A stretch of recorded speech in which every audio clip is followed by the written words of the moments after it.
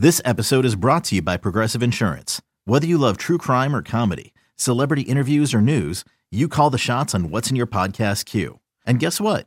Now you can call them on your auto insurance too with the Name Your Price tool from Progressive. It works just the way it sounds. You tell Progressive how much you want to pay for car insurance, and they'll show you coverage options that fit your budget. Get your quote today at Progressive.com to join the over 28 million drivers who trust Progressive. Progressive Casualty Insurance Company and Affiliates. Price and coverage match limited by state law. The following is a presentation of A's Cast, your free 24/7 nonstop destination for A's baseball. This is Green and Gold history. 50-plus years of stories, championships, and colorful characters. A's are the world champions. This is A's baseball. This is Green and Gold history. All right, because of Jed Lowrie coming back again for the A's, we're going to do our top 10 A's who have made multiple stints in Oakland. Yeah, this is a great idea from Captain Cody. I thought it was brilliant, and there's just been so many guys, and I'm sure every team has this, where you have players who had multiple stints with the club. And you think about why that is because if you draft a player and you groom him and he makes the majors with you, you're invested in this guy and you like this guy. And then for whatever reason, free agency or a trade, he leaves, you're still not going to not like him. So when you have a chance to bring him back, you're going to take that opportunity to bring somebody you like back to your organization. And, you know, the A's they've done it for a long time. And when you have a general manager who's been in that position for over 20 years, well, there's a lot of guys he's going to like. So there's a lot of guys he's going to bring back. There's no doubt about it. I mean, I can think of one guy. It was like almost comical between, and I'm sure he's on your list. He was like on a shuttle between Oakland and Texas. Yeah. It was hilarious. So do you have an honorable mention list? Yeah, we got a lot of guys that I think just deserve a mention. Going for the way back is Paul Lindblad, who was a left-handed reliever who he traded away right before the World Series run, but lucky for him, brought him back for 73 and 74. One of my favorites is a backup catcher named Tim Hosley. I'm sure a lot of people don't remember him, but he played on the 73 and 74 A's. He also played for the 1981 A's, played for Billy Martin and for Dick Williams as a member of the A's. He's the only one who can say that. Wayne Gross, longtime A's third baseman, actually came back at the end of his year for 2 games. Mike Gallego came back. Tony Phillips, as a 40-year-old in 1999, came back. Frank Thomas, after the great 06, he went to the Blue Jays. He came back for a little bit in 08. One of my favorites is Sam Fuld, who had 2 stints with the A's in the same season in 2014.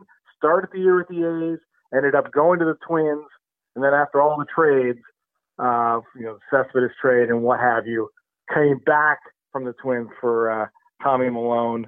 And some of the recent guys from those great early 2000 teams, Barry Zito came back, Jason Giambi came back, Santiago Casilla, Rahe Davis. How about Trevor Cahill and Brett Anderson? I mean, there's a lot of guys who came back for another stint with the A's. Santiago Casilla, what was he? Yario Garcia. What was his original name? Jairo Garcia. Jairo Garcia. He came back with a different name. He came back. He was 3 years older. Who knew? All right, number 10. Number 10 is the guy you were talking about. That's Adam Rosales, who had a week in 2013. Unbelievable week. Where he was waived by the A's on August 2nd and picked up by the Rangers. And obviously Rosales is out of options. Waived by the Rangers, selected by the A's on August 8th, and then waived again by the A's and picked up back by the Rangers on August 12th. Talk about that week. Rangers, A's, Rangers. But, Adam Rosales had this early stint with the A's in 2012, 2010 to 2013. Actually ended up playing for the Rangers for a couple of years, but came back to the A's in 2017 and was a pretty big member of that A's club until eventually being traded to the Diamondbacks. But think about that in a 10-day span, being waived and picked up 3 different times. Talk about your moving expenses. And really one of the nicest guys. Rosie is just salt of the earth, and he's back with and now he's back with the organization. Again. You like a guy, you bring him back. Yeah, I think there's something, and he came from originally Cincinnati, right? Correct. I think there's something to that when you have the same guys in power. You know, David Forst has been here for so long. Beane's been here forever, longest tenured executive in the business. I think there's something is to when you like a guy, you know, and you have the same guys running the club, I guess it makes sense why you keep bringing guys back. No, it really does. And you think about the A's front office, and you go back to really once Charlie Finley sold the team, you got Sandy Alderson to Billy Beane. And that's 40 years of consistency with those two guys pretty much running this ball club. So that's unheard of, really, in nowadays baseball. And also, you've had very few managers in that time as well. So a lot of consistency and a lot of guys you're going to like. Number 9. Number 9 is a great A. He's going to have his number retired, and that's Dave Stewart. You know, Stewart was fantastic for the A's. 4 straight 20-win seasons, World Series MVP, great in the community, the whole deal. After the 92 season, he signs with the Blue Jays, a 2-year deal, goes to the World Series in 93. He's actually the ALCS MVP in 93, wins the World Series. 94, a little bit of a down year, and the A's re-sign him in 95. And again, the same people in charge, Sandy Alderson, Tony La Russa is the manager. You bring Stewart back, and it was funny because the year got off to a weird start. Anyway, they had already retired Raleigh Fingers, 34, so Dave Stewart decided to wear 35 in 1995, and he picked 35 because that was Bob Welch's number, and Bob Welch got cut by the A's in spring training and didn't make the team. So to honor Bob Welch, he goes to 35. But Stu in 95 really had nothing left. He made 16 starts, only 3-7 with an ERA of 6.89. His last game was July 17th, and fittingly, if you know Dave Stewart, and his one big nemesis in the American League, and that was Greg Vaughn. He could not get Greg Vaughn out. And in his last appearance, Greg Vaughn hit a ball about 550 feet, and that was it. Dave Stewart had to hang him up. But, you know, Stu has been part of this organization in one way or another as a player, you know, now as a broadcaster. He was an agent for Eric Chavez. I mean, he's always been around. He's part of Oakland, and there's no doubt that Dave Stewart's legacy with the A's is one of greatness. You know, his story about learning the forkball from Sandy Koufax is one of the coolest. I'll never forget. He was on our radio broadcast, and he briefly got to talk about it because the inning ended. So when I've had him on, I had him totally go through it, and I'm like, man, that's just greatness, right? Sandy Koufax, one of the greatest pitchers of all time, teaching. Also one of the great pitchers and big game pitchers of all time, teaching him the forkball, and he still, to this day, stays in touch with Sandy Koufax. It's an amazing story. I love that. And that's the great thing about baseball, the stories and the lessons that get handed down from one generation to the next. And you really can connect the dots. And it's fantastic. And everything I've heard about Sandy Koufax, you know, a guy keeps pretty much to himself and has kept to himself since retiring. But just what a fantastic human being he is. Yeah, Don Zimmer told a story that a guy, a security guard, I want to say it's when he's with the Yankees, a security guard comes to him in the clubhouse and says, hey, there's a guy who wants to talk to you out at the front door of the clubhouse. So Don Zimmer walks over, he goes, it's Sandy Koufax. It's like this is one of the greatest pitchers of all time. All right. So unassuming. So we're number 8, right? Number 8, and that's Mr. October, Reggie Jackson. One of the greatest athletics of all time. He got his number 9 retired. Traded to Baltimore after the 75 season. Has a 1 year with the Orioles. People forget he was really good for that Orioles team in 76, but then goes to the Yankees, really becomes Mr. October, then goes to the Angels. Now he's nearing the end of his career. He's 41 years old. The A's bring him back to be their left-handed DH, platooning with a guy we mentioned a few podcasts ago, Ron Cey, who was going to be the right-handed DH. But Reggie was basically going to take over for Dave Kingman. Wearing 44 now. You know, in 1987, the ball was flying that year. And that was the year McGwire hit 49 homers. But all across baseball, it was kind of like what it was like last year. Ball was flying. But Reggie only hit 220 with 15 homers. Wasn't a lot of bat speed left. However, and I'll never forget this, Reggie, in the midst of one of his huge slumps where he's striking out. The A's have a Monday night game, Monday Night Baseball, ABC. Al Michaels is there. Reggie comes up against the Angels, first at bat. It hits a long tater. It's just typical Reggie. When the lights are on, there's Reggie. When people are watching, Reggie shows up. It wasn't a great season for Reggie, but it was nice to have him back in '87 and to think that he was teammates with McGuire and Canseco and Steinbach and Stewart. I mean, he was part of this team that would go on to win a championship. And I think a little Reggie rubbed off on those guys. 563 home runs, 1,702 RBIs, well over 800 OPS, an OPS plus for his career of 139. I know everybody just likes to say Ricky Henderson is the best Oakland A of all time. Reggie's got to be in the conversation. I mean, he was part of, even though he didn't play in the One World Series, he's still part of 3 straight championships. Yeah, there's no doubt. To me, it's Ricky, then you go Reggie, right? I mean, Ricky maybe because a little bit longer, and for what he did was so unique. I mean, Ricky was the greatest leadoff hitter of all time. Reggie was a showman. He was a superstar, or in 1974 when Sports Illustrated called him a super duper star. He was Reggie, and there's really nobody like him. And he wasn't quite what he was when he went to New York because the lights didn't shine as bright in Oakland. But he was so athletic and so talented, just a tremendous baseball player. And even I said, when he came back in '87, not the same, right? The game had changed. Players were bigger and stronger. Reggie looked kind of tiny next to these guys. But he had a lot of advice to impart to these players. And I think it did take hold. I think it played a part in the A's success going forward from there. Yeah, you forget he came up so young. He was an original Kansas City Athletic. He was. At his first home run in Anaheim. Hit his last home run in Anaheim. Unbelievable career. Number 7. Number 7 is a teammate from Reggie from the early 70s. That's Joe Rudi. Joe Rudi, the A's great left fielder, also played some first base in '74. Was one of those first big money free agents when free agents became a thing, signing a big deal with the Angels. But in 1982, he comes back to the A's. And talking about age, right? Joe Rudi came back when he was 35 years old, but he seemed like he was 45 years old. It just, since he'd been around for so long and now had bopped around to so many teams, and he comes back, and you just think that he's a lot older than he was. He was only 35. They pretty much signed to be the right-handed hitting first baseman, platooning with Jim Spencer. But Joe didn't have a lot left. He only had 212 with 5 homers, but he did something that very few baseball players have done. And he joins an elite group along with Ted Williams. And that's homering in your final major league at bat.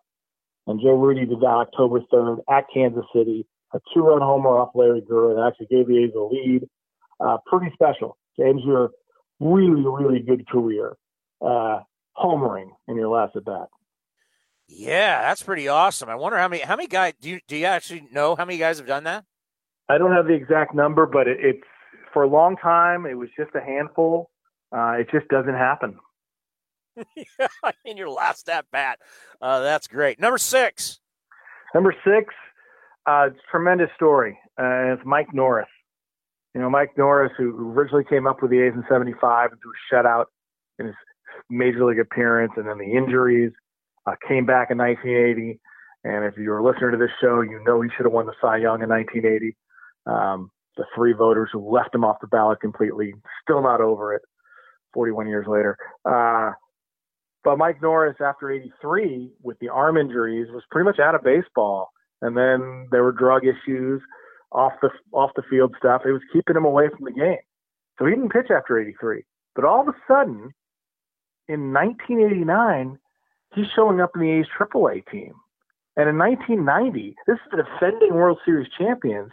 Mike Norris makes the team out of spring training. A guy who hadn't pitched in the majors in 7 years makes the world champion Oakland A's. A great story. He ends up pitching in 14 games.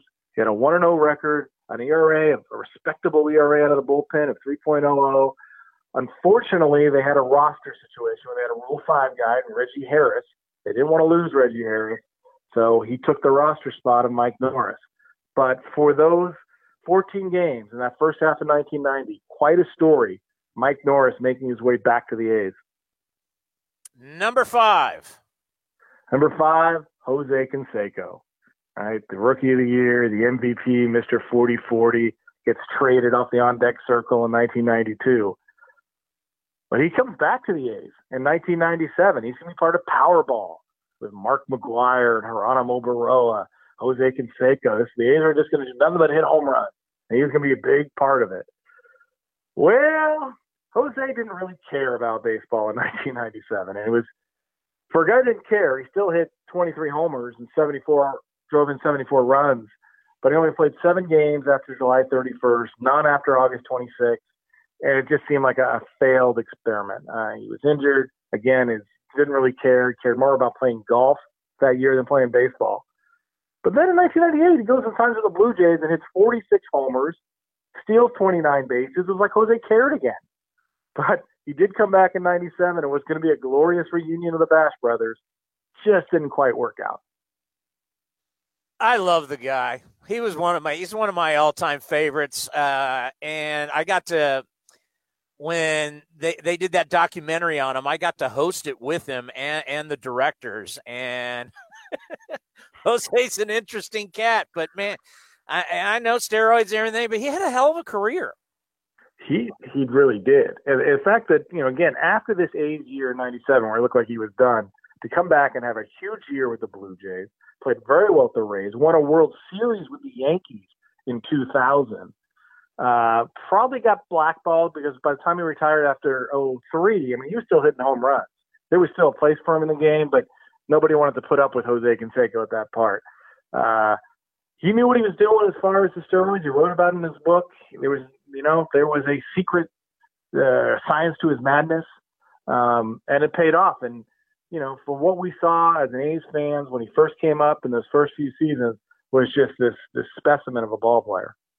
The year he won the MVP is truly one of the greatest years we have ever seen in baseball, where he hit 307, 42 jacks, 124 RBIs. He had a slugging of 569, an OPS plus of 170. Cody, OPS plus 170. Would you say that's any good?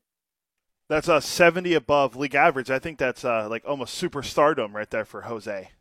I mean, Feldy, that's one of the greatest years of all time. It was. And Jose did something. You talk about his batting average, and we've talked about it on this show. He had a 2-strike approach. That when they got 2 strikes on him, he'd spread out a little bit on the box. He'd actually choke up a little bit, and he'd try and put the ball in play. And he was so strong, and his hands were so fast. He was still going to hit for home. He still hit for power, but he was also going to hit for average. And that's how you're able to hit 300. He was such a complete ball player. He was a good outfielder in 88, playing right field. He'd play a little bit in 87 and 86 in left field. And they actually brought Joe Rudi in to help him learn how to be an outfielder. Joe Rudi, who learned how to be an outfielder from Joe DiMaggio. Again, we talk about these things being passed along, DiMaggio to Rudi to Canseco. And it paid off in 88 because Jose, talk about not caring in 97. In 88, Jose cared a lot. He wanted to be the best baseball player. He wanted to be the man, and he was. And, I don't want to gloss over. He also had 40 stolen bases in that season. First 44, don't forget that. Which was incredible. Hey, whenever I'm in Steve Vucinich's office and I see that picture of Joe DiMaggio looks so odd in an A's uniform. Yeah, there's been some great photos that I've seen recently with him in the dugout and, the ball players around him, Reggie and Rudi, just hanging on every word. And can you imagine traveling around with Joe DiMaggio and the stories that he's going to tell? That'd be spectacular. Yeah, I mean, he's married to Marilyn Monroe. I mean, Marilyn Monroe. He was married to Marilyn Monroe. He's Joe D. I mean, he's Joe DiMaggio. I mean, I can't it's like, when if Ted Williams was your manager or you're hanging out with Joe DiMaggio. I mean, it's like crazy. All right, number 4. Number 4 is a bullpen guy who actually had 3 stints with the A's, and that's Jim Corsi. And we always see Jim at the 89 World Series reunion. He's always showing up. And he didn't pitch in the postseason for the A's that year, but he was a key member of the A's bullpen in 88 and 89. Came back in 92 and was fantastic. A 1.43 ERA, He was great friends with Eckersley, and he was one of those bullpen glue guys. Right? We've talked about it, and we've heard about it now with Yusmeiro Petit, what he means to be in the bullpen and what he does to the other guys in the pen. That was kind of Jim Corsi, and everybody loved him. Came back for a third time with the A's in 95 and 96. 96, he was 6-0. He's just such a good guy with his little sinker ball, an important member of the A's bullpen on 3 different occasions.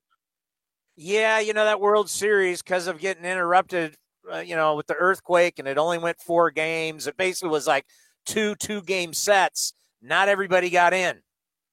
No, and Jim actually wasn't even on the roster that year. The A's were able to take much more hitters and bullpen pitchers, knowing that their starters were going to go deep. But, in 92, an 18 that won the AL West was an injury-riddled team, and he was huge in the bullpen. And I think, I know, if Jim Corsi ended up pitching Game 4, the game they lost, they blew the 6-2 lead, that game has a different outcome. If they had not gone to Jeff Parrott and gone to Jim Corsi, it would have been different. Did you actually say starters go deep? What was that? Yeah, it was this thing where the pitcher would pitch as long as he was effective. It was the whole thing. That happened? Yeah. It's in the books. You need to read up on it. Number 3. Number 3 is Stan Javier. Stan Javier, who was acquired in the Rickey trade, the first Rickey trade, I should say. Member of the A's, 86-90. He's on the World Series teams in 88 and 89. In middle of 90, the A's needed a second baseman. And they ended up trading Stan Javier to the Dodgers for Willie Randolph. But Javier then comes back to the A's in 94 and 95 as a free agent and has 2 really terrific years. In 94, it's a career-high 10 homers, steals 24 bases. In 95, he has a career-high 56 runs batted in, steals 36 bases. Stan Javier coming back was such a more complete baseball player. A son of a former big leaguer. It took him a little while. He made the big leagues young. But that 94-95 era with the A's, really, really important player. On it. The mid-90s A's teams get lost because they were pretty nondescript, not a lot to write home about. But those 2 years, Javier was really, really good. Yeah, he had a left hand. I'm looking at it. He had 17 years. I mean, that's a long time in Major League Baseball. And isn't he one of the few guys that played for both the A's and the Giants? One of the few. The number's growing larger and larger every time we speak. And, he hit the first home run in interleague play when he was playing for the Giants. He hit it in Texas. Just a really good career for a guy that I'm always surprised when we do have the 89 reunion. Stan Javier is never there. I'm not sure why. I don't know the story behind that, but it would be fun to see Stan Javier again because he's a big part of 2 different eras of A's teams. Yeah, he ended up making some good loot for his time, so good for him. All right, number 2. Number 2 is Jed Lowrie, and we know he's back for the 3rd time. But you think about it, his first stint with the A's, he's acquired from the Astros in a 5-player trade. He signs as a shortstop. He's the A's shortstop in 2013 and 2014. A position the A's needed to fill, right? Because you go back to 2012, that's the Cliff Pennington, Stephen Drew playing shortstop. But Lowrie settles down that position in 13 and 14. And we see at the end of 14, he doesn't have the range quite there anymore. The A's knew they were going to make a change, and that's how they bring in Marcus Semien. And they end up, Lowrie goes back to the Astros. So now the A's reacquire him from the Astros, and he has 3 seasons with the A's, the last 2 which were fantastic, right? 17 and 18. He's an all-star in 18. The offensive numbers are off the charts, especially for a second baseman. And that was the key. He came back as a second baseman. His feet got healthy. His range was good. His arm was good. He was a solid second baseman for the A's. Then he signs a free agent deal with the Mets. He's nothing but hurt and gets the 9 plate appearances. Really never got to play because of the injuries. Back with the A's again, trying to recapture that magic, and good for him. If he's healthy and if he's able to be on the field and not be hurt, he's got a chance to make this ball club as their second baseman. Yeah, I'm a big Jed fan, and we recently had him on the show, welcomed him back, and from his time at Stanford to the couple stints with the A's, he says this feels like home, and he hits 49 doubles in 2017. That's the A's record, right? Yep. And then 2018, he follows up with 37 doubles and 99 RBIs. I know it's a big if, but if he can be healthy, I mean, he literally would be your best all-around hitter on the A's, wouldn't you say? I would, and he kind of takes that time in La Stella position in the lineup. A guy's not going to strike out that much. He's going to put the ball in play. Lowry being a switch hitter is another advantage. If he's healthy and he can play, I think he makes a team because of these intangibles that come with it. He was a good second baseman. He was a great second baseman, but the A's don't really have the great defensive second baseman anyway. So if he can man the position adequately enough, he's going to make up the difference in his bat. The other thing that's important about Jed Lowry is he can impart wisdom to other players about hitting. And that's a big thing, right? The talking and going through things and improving and helping your teammates. Jed Lowry is that guy who can help his teammates become better. So I think Jed Lowry, if he's healthy, is going to make this team and he's going to be an impact player for them. He is the only guy in the Bob Melvin era that Bob put in the number 3 hole every game. Bob usually changes lineups all over the place, but when Jed was rolling, Bob put Jed in the 3 hole every game. Yeah, a professional hitter who always gave you a good at bat. He was clutch.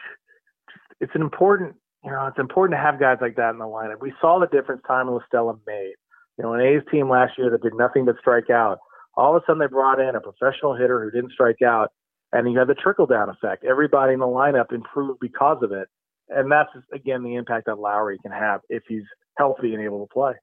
Well, I think we all know who's number 1. And you don't think of him as a Boston Red Sox. You don't think of him as an LA Dodger. You don't think of him as a Angel or a Padre. I mean, all the different places he played. I mean, it's hard to name all the places Ricky Henderson played, but I'm sure he's your number 1. He is. The former Newark Bear, Ricky Henderson. 4 stints with the A's. The first one 79 to 85. The young Ricky, setting the single season record Ricky.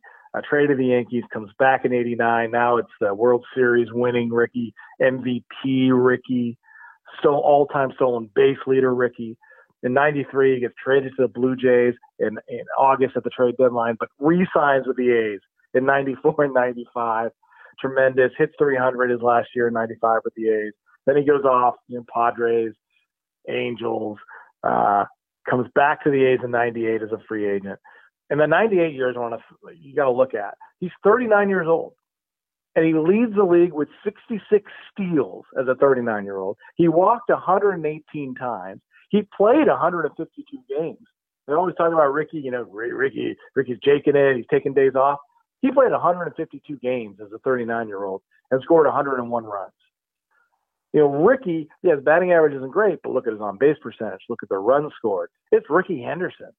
39 years old, was as good as any leadoff hitter who played that season. Can you imagine? He's playing. When I think of guys like him and Nolan Ryan, I mean, I'm 48 years old. Ricky was playing at 44. I can't even imagine 44. Nolan Ryan was like 46 or 47. I mean, some of these all-time greats, it's amazing how they just the longevity.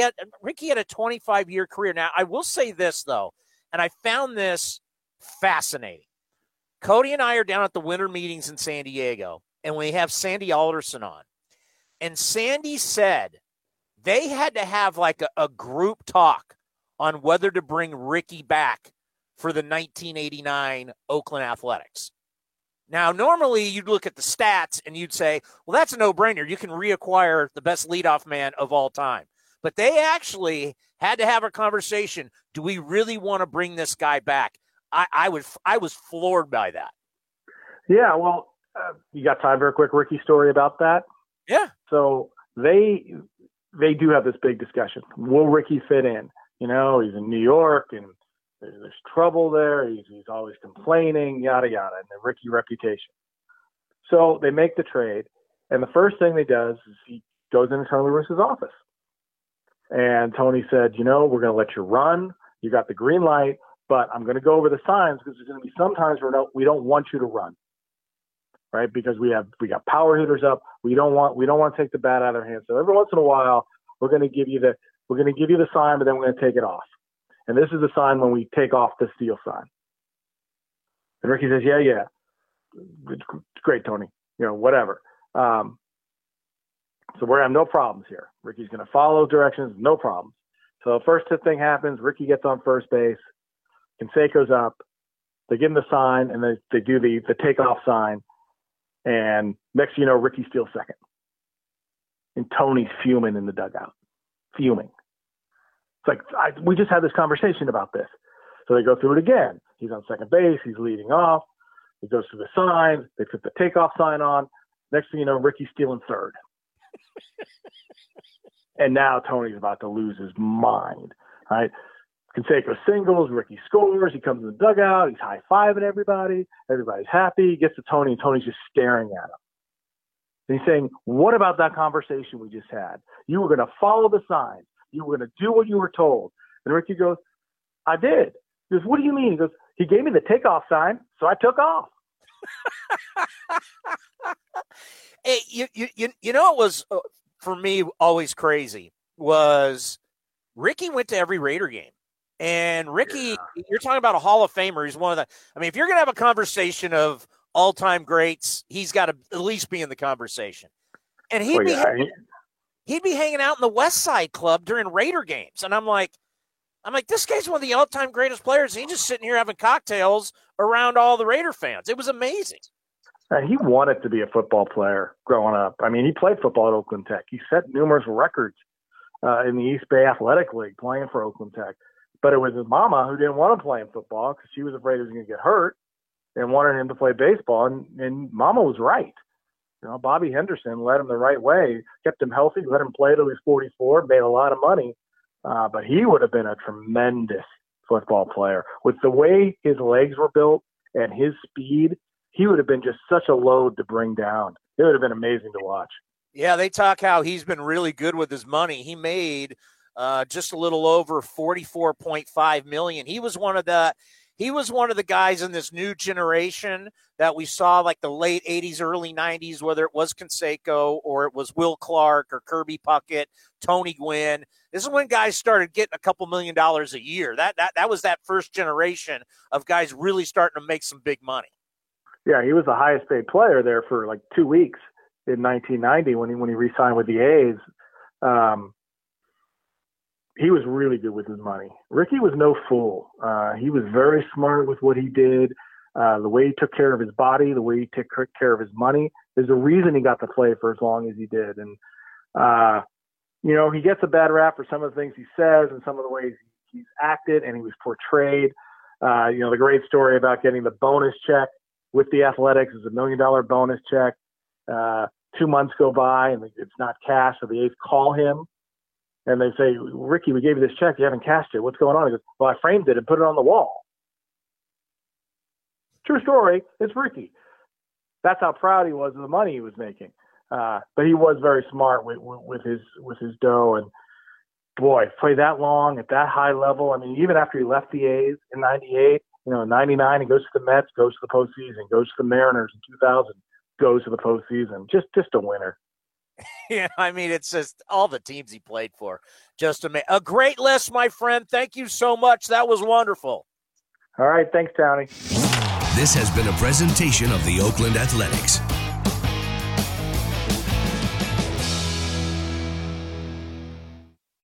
Hey, Rob Bradford here. You guys know I'm always up for a good MVP story, and one of the best stories is Wasabi Technology. Wasabi is the world's hottest cloud storage company, and it's become the go-to provider for professional and collegiate sports teams, including 20 Major League Baseball teams like the Red Sox and NHL teams like the Bruins and Vancouver Canucks. Even the Liverpool Football Club is getting in on the Wasabi action. So, why is Wasabi the MVP? Well, Wasabi was purpose-built to free businesses from skyrocketing storage costs and unpredictable transaction fees that the Amazons of the the world are charging. In fact, Wasabi is up to 80% less than those hyperscalers and doesn't charge a cent for businesses to access their data. From Wasabi's AI-enabled intelligent media storage, Wasabi Air, to the industry's only cloud storage service with triple protection against cyber criminals, data deletion, and ransomware, Wasabi's taken the lead in driving innovation in data storage and helping sports teams